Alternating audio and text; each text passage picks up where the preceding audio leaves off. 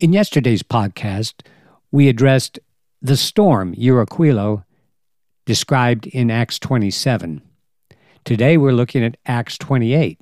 Well, Paul did survive the storm and did make it to Rome. It says that when we came to Rome, the brothers there had heard that we were coming, and they traveled as far as the Forum of Appius and through taverns to meet us. At the sight of these men, I should say, Paul thanked God and was encouraged. That's the little verse I'd like to concentrate on today. At the sight of these men, Paul thanked God and was encouraged.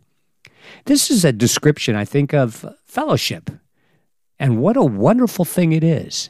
The magic of connection, the bonds of friendship, the camaraderie, the sense of unity and single-mindedness, the recognition of family and the love that flows. It's fun. There's joy. It's automatic. When I see a brother or a sister, I am compelled, as if by some God-empowered magnetic pull, to be near him or her. I have to be with my brothers and sisters to celebrate our common experience in Christ.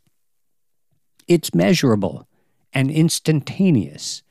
I tingle all over. The original God's love at first sight. When my friends appear, a smile erupts. I can't help it. I can't wipe that silly grin off my face, nor would I want to. I'm there. We're there together. It's unexplainable and undeniable.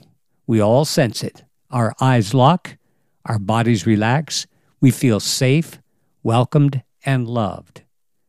We're home, and we know it. Joy wells up from somewhere deep inside, and an overwhelming sense of gratitude invades the space surrounding us like an invisible army of angelic warriors, silently affirming the victory that soon shall be ours as we march arm in arm toward our home in heaven.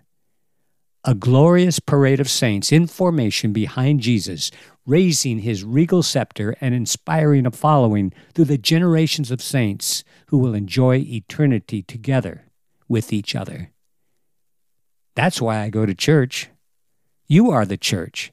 At my first sighting of you, I want to celebrate. I thank God. I get encouraged. I wouldn't want to miss a chance to be with you. That's why it says, at the sight of these men, Paul thanked God and was encouraged. At the sight of you, I thank God and I'm encouraged. So now you know why I go to church.